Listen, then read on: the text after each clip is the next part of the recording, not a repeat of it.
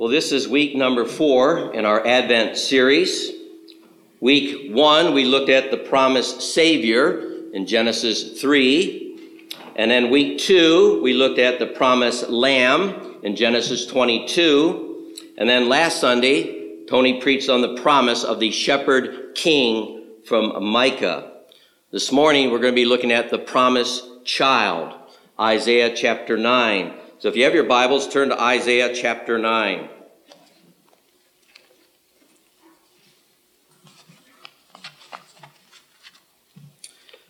Isaiah chapter 9. We're going to jump in at verse 6. For to us a child is born, to us a son is given, and the government shall be upon his shoulders, and his name shall be called Wonderful Counselor, Mighty God, Everlasting Father, Prince of Peace. Of the increase of his government and of peace there will be no end. On the throne of David and over his kingdom, to establish it and to uphold it with justice and with righteousness from this time forth and forevermore. The zeal of the Lord of hosts will do this. If I was to ask you this morning to describe our Lord, what are some of the words used in Scripture to describe our Lord? Titles given to him or names and descriptions given to our Lord.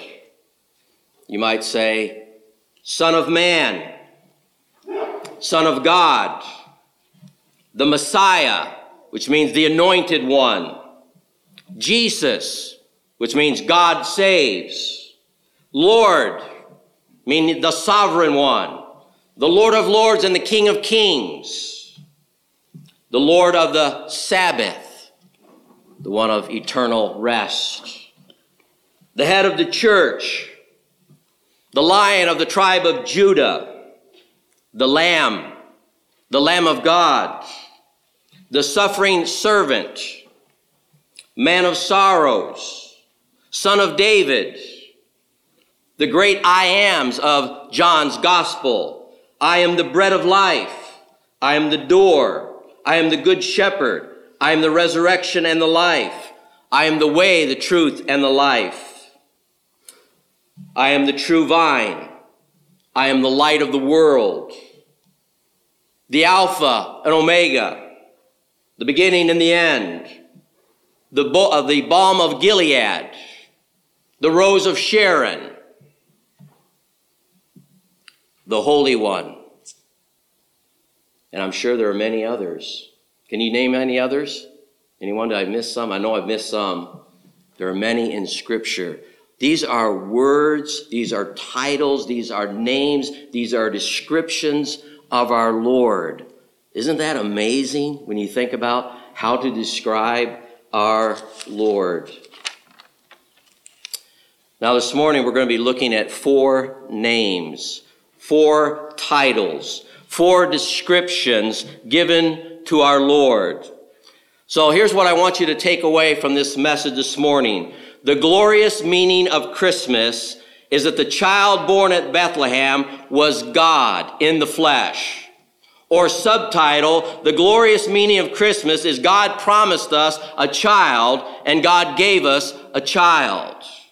So that's what I want you to take away from this message. The glorious meaning of Christmas is that the child born at Bethlehem was God in the flesh.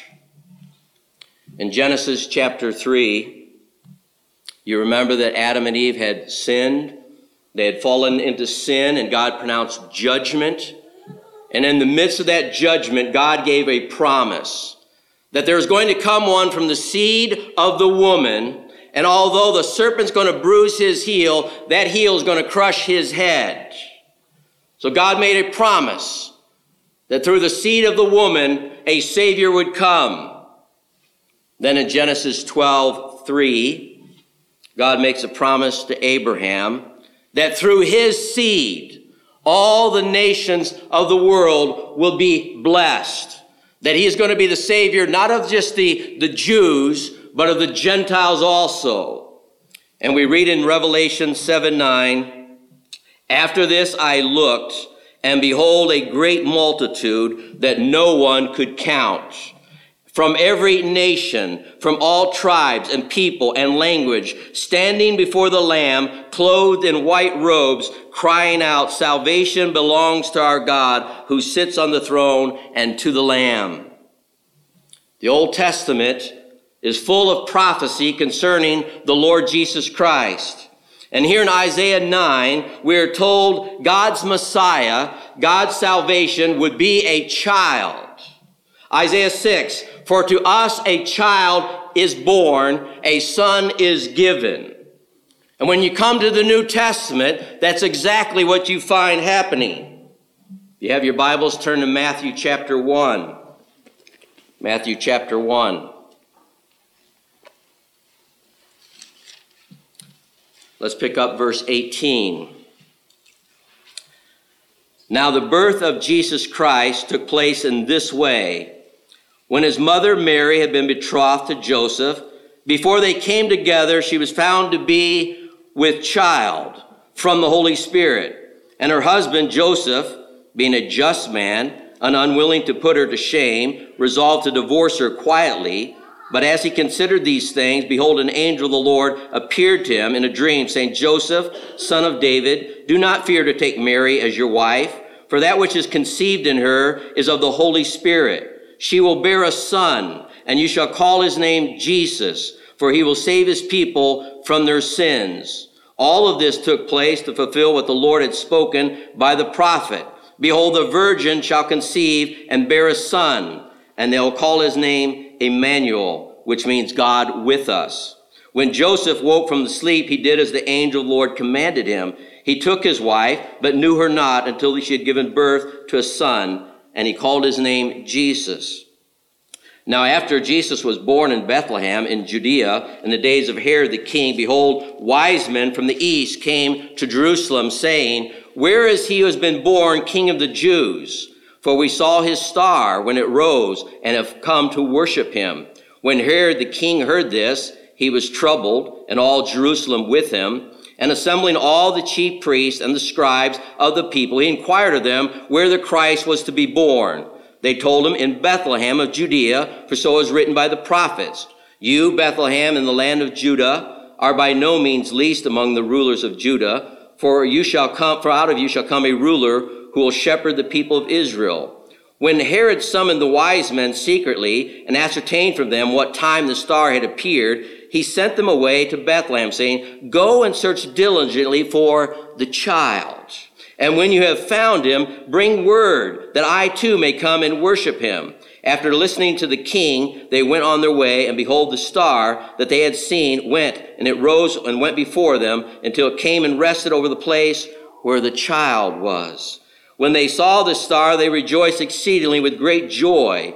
And going into the house, they saw the child with Mary, his mother, and they fell down and worshiped him. Then opening their treasures, they offered him gold and frankincense and myrrh. And being warned in a dream not to return to Herod, they departed to their own country by another way.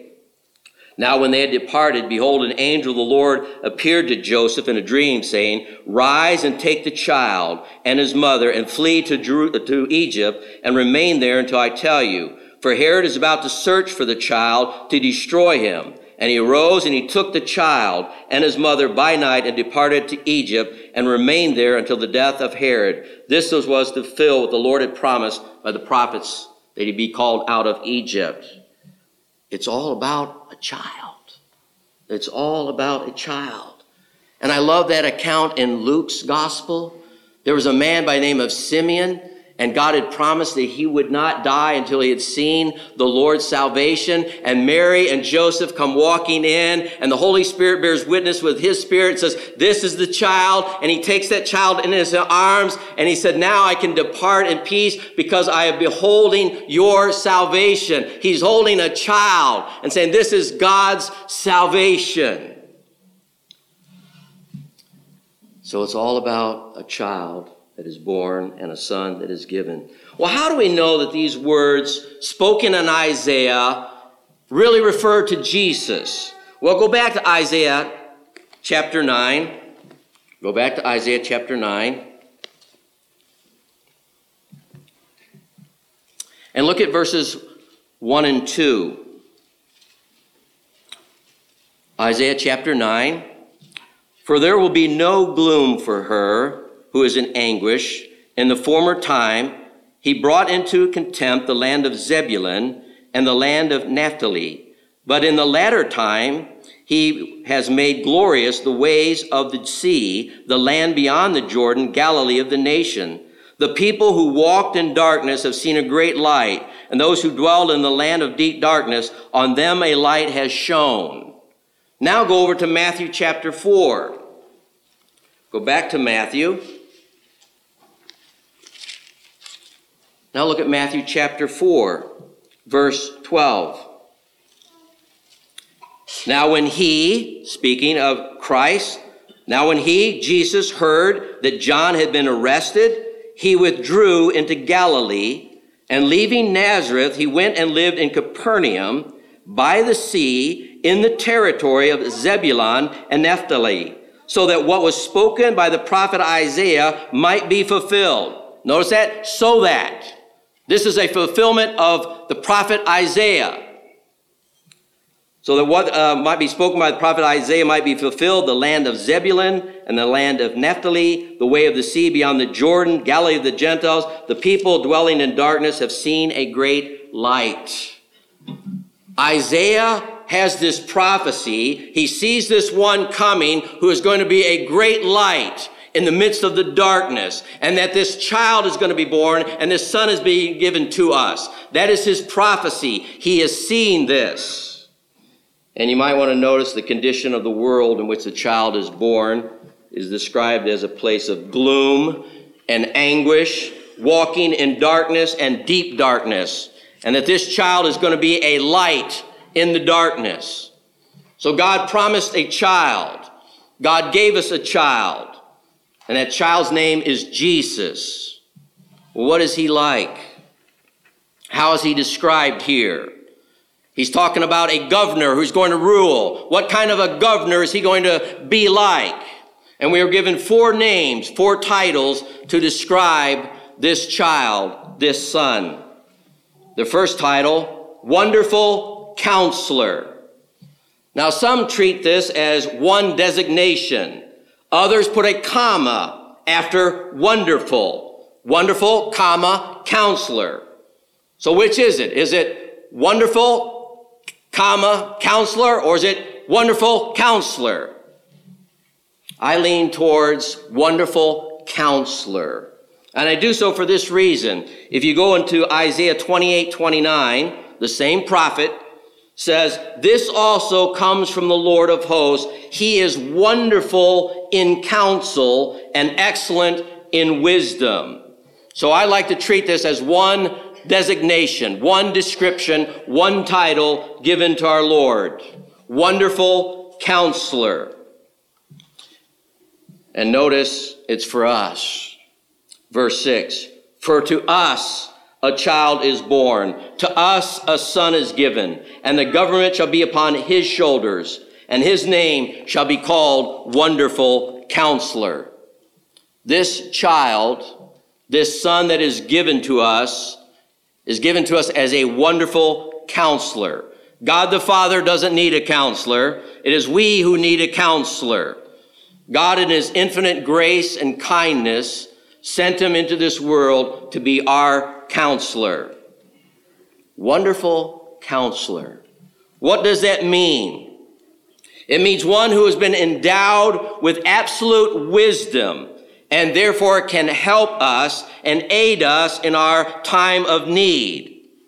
A counselor is someone you turn to for wisdom.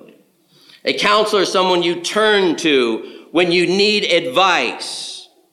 A counselor is somebody that you turn to when you need somebody to appraise the situation and give me some counsel, give me some wisdom in this particular situation, give me some divine guidance. A counselor is someone we turn to in time of need.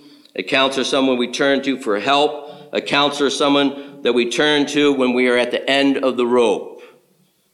when we're troubled and when we're confused, we turn to a counselor. In the Old Testament, kings had many counselors to advise them. There were wise men around the king who would give them advice on national policy and going to war. King David had many counselors.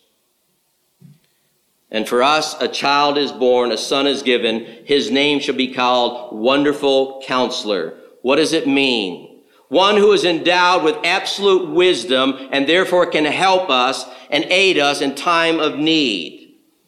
Paul describes Jesus Christ in Colossians 2, God's mystery, which is Christ, in whom are hidden all the treasures of wisdom and knowledge.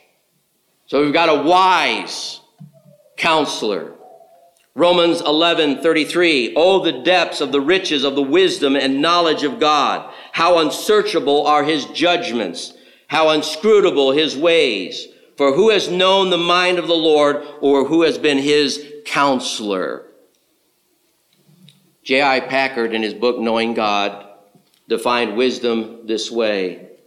Wisdom is the power to see and the inclination to choose the best and the highest goal with the surest means of attaining it. So we've got this wonderful counselor. He is wise. He has the ability to see what is best for your life and my life, and to know what he needs to get us there and to achieve that goal the best way possible. He is a wise counselor. Now we, on the other hand, we're not very good at counseling people. We have trouble counseling people, don't we? What am I going to do with this kid? I keep talking to him and he will not listen. What are we going to do with this couple? Their marriage is a mess. I've been counseling them for months and they just won't listen. We have a hard time counseling people because we don't really know the issues of the heart. I'm afraid oftentimes we're like Job's counselors, giving very poor advice. But our Lord is a wonderful counselor. He knows what's going on in our hearts, and he can put his finger right on the issue. A rich young ruler comes to Jesus one day and says, "Good teacher, what good thing must I do to have eternal life?" And Jesus says, "Why do you call me good? There's none good but God." But what does the commandments teach? Oh, I've kept all of those commandments from the day I was born. How are you going to argue with that? What does Jesus do?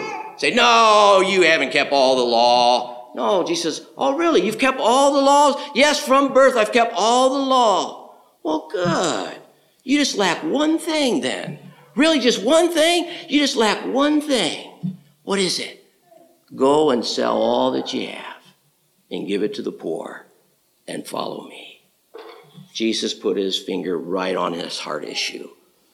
You don't love God supremely. You do not love your fellow man supremely. You love your riches and wealth. And the scripture says he turned and walked away, and Jesus had compassion on him. Golly. He's a good counselor. And you remember the woman at the well? They're in a discussion about living water and thirsty no more. And then Jesus says, "Go and call your husband." Oh, he put his finger right on it. I have no husband. You're right, you have no husband. But actually you have had 5 men, and the one you're with now is not your husband. I perceive that you are a prophet. He put his finger right on the issue. And you and I have this wonderful counselor who can come to us and he can put his finger right on the issues of our heart and counsel us. He's our helper. He's our advisor. He's the one that we can turn to in times of need, when we are troubled. Brothers and sisters, do you know Jesus Christ as your wonderful counselor? Do you go to him? Do you seek his advice? Do you seek his help? Do you seek his direction? Do you practice what the hymn writer says? To take it to the Lord in prayer? Is he your counselor? Is he the one that you run to for advice? Psalm 32:8. I will instruct you and teach you in the way that you should go. I will counsel you with my eye on you. We have a wonderful counselor in Jesus Christ, someone that we can go to in times of need, and he will help us. He will guide us. Psalm 73, you guide me with your counsel, and afterward you receive me to glory. 1 Peter chapter 5, cast all your burdens upon the Lord, for he cares for you. What's he doing? That's God speaking to us. He's given us counsel. He's given advice. Cast all your burdens upon the Lord because he cares for you. He's counseling us. Be sober-minded. Be watchful. Your adversary, the devil, prowls around like a roaring lion, seeking someone to devour. Resist him. That's the Lord counseling us. Be sober-minded. Be mindful you've got an enemy seeking to destroy you and your marriage and your children and your homes. Be sober-minded. Realize that we live in a fallen and sinful world, and we're to resist him. So this child that is going to be born is a wonderful counselor.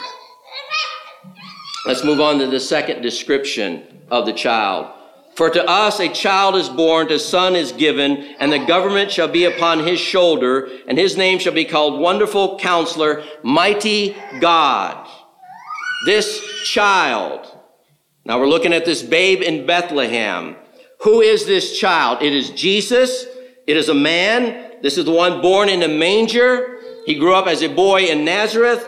He worked as a carpenter's son. Well, who is this child? This child is a man, a true man. This child is a true man. He is a child, but he is also mighty God. He is Emmanuel, God with us. John puts it this way, in the beginning was the Word, and the Word was with God, and the Word was God.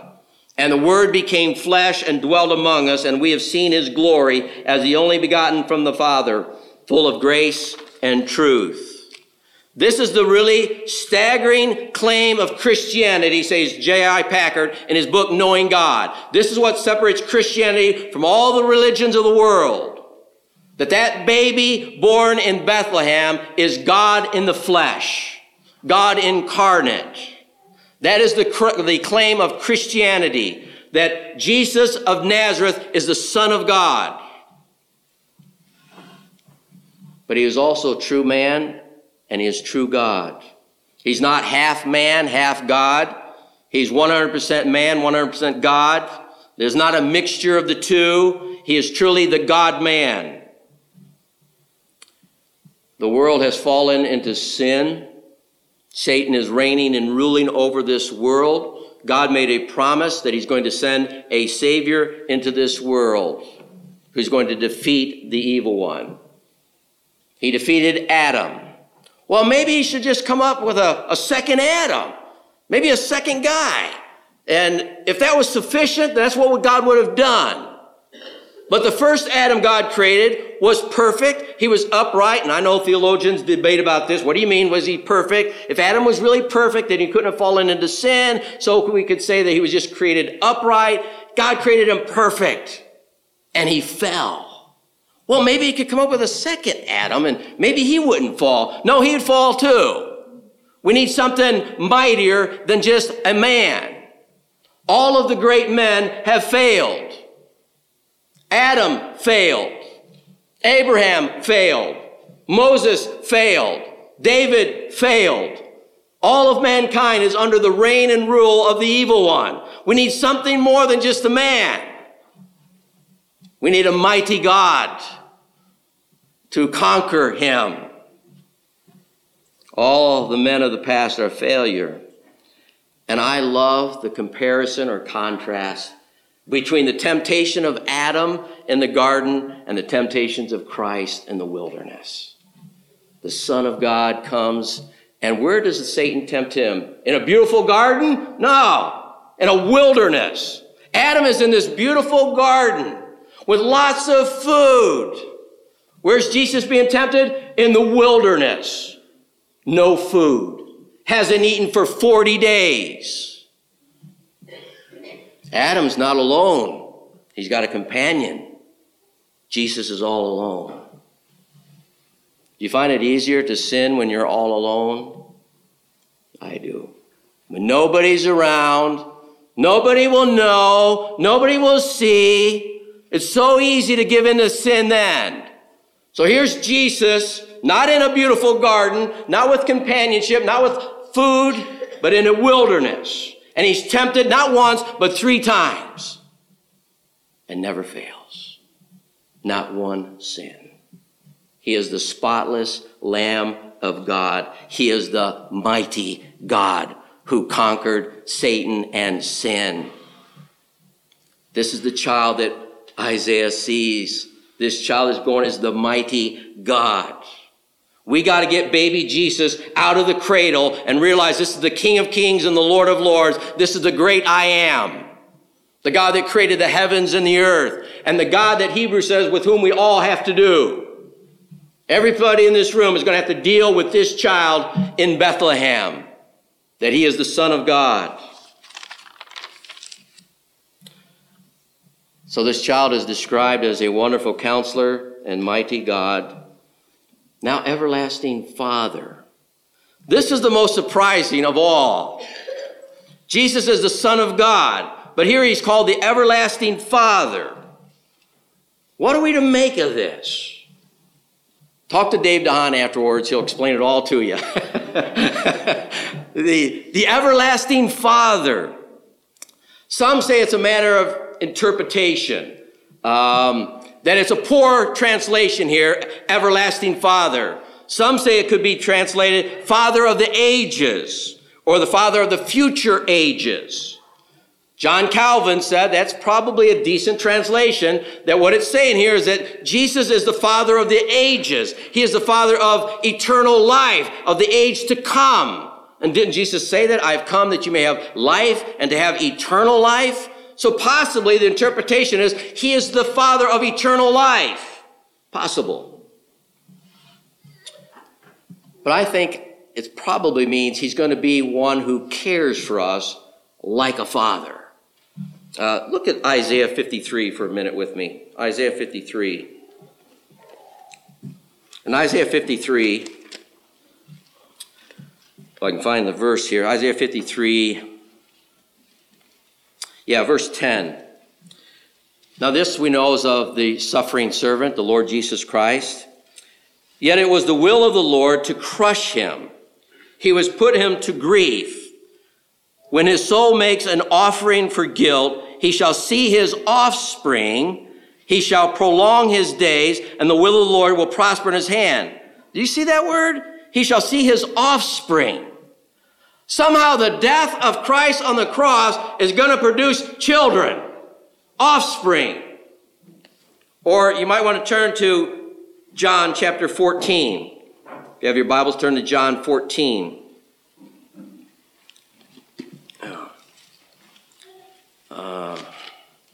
John 14, verse 18. Look what Jesus says here. I will not leave you as orphans. I will come to you. Yet a little while, and the world will see me no more, but you will see me. Because I live, you also will live. In that day you will know that I am in the Father, and you in me, and I in you. He said, I'm not going to leave you as orphans. So I would take this passage as everlasting Father, that Jesus is promising here, I'm going to love and care for you like a father loves and cares for you. And then Prince of Peace. I'm going to speak next Sunday more on that Jesus is the Prince of Peace. But Jesus came to give us peace with God peace with one another and peace within ourselves and peace in this world. Turn over to Isaiah 11. I know we're looking at a lot of verses this morning. That's good. Isaiah chapter 11.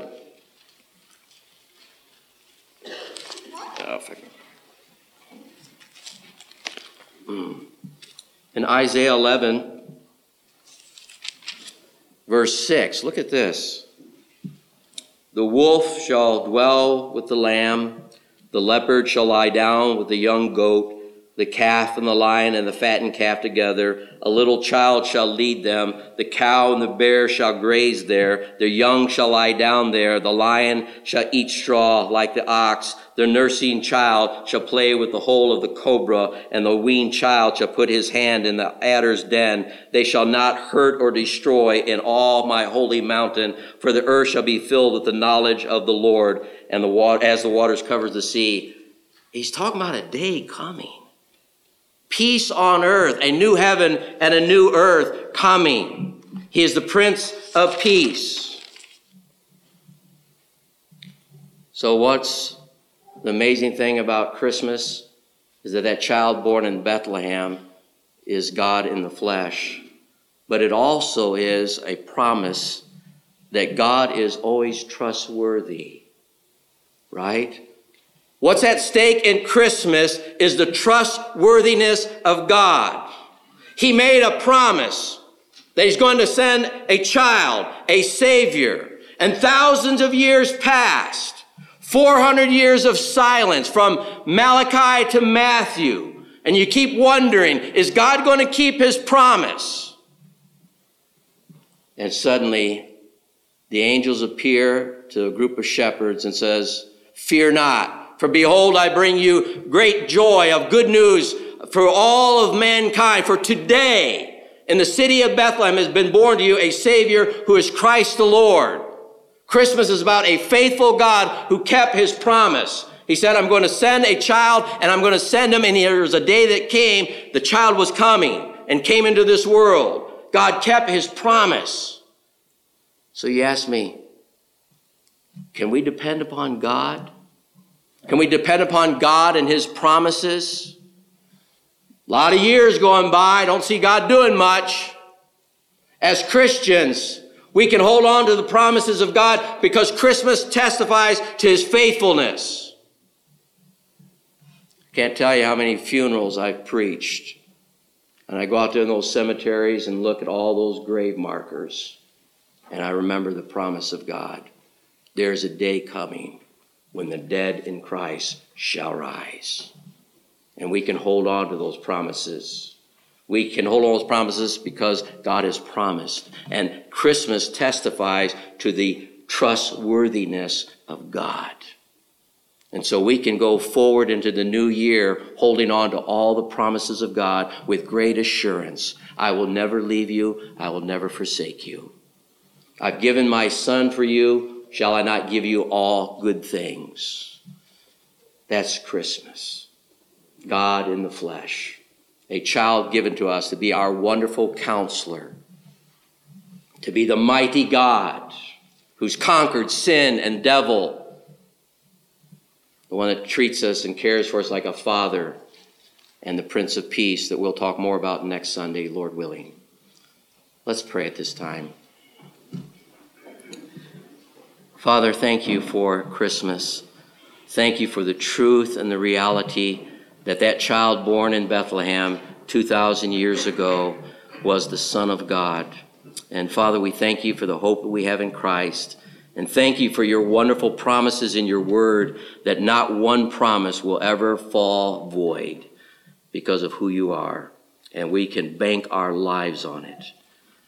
And we thank you in Jesus' name. Amen.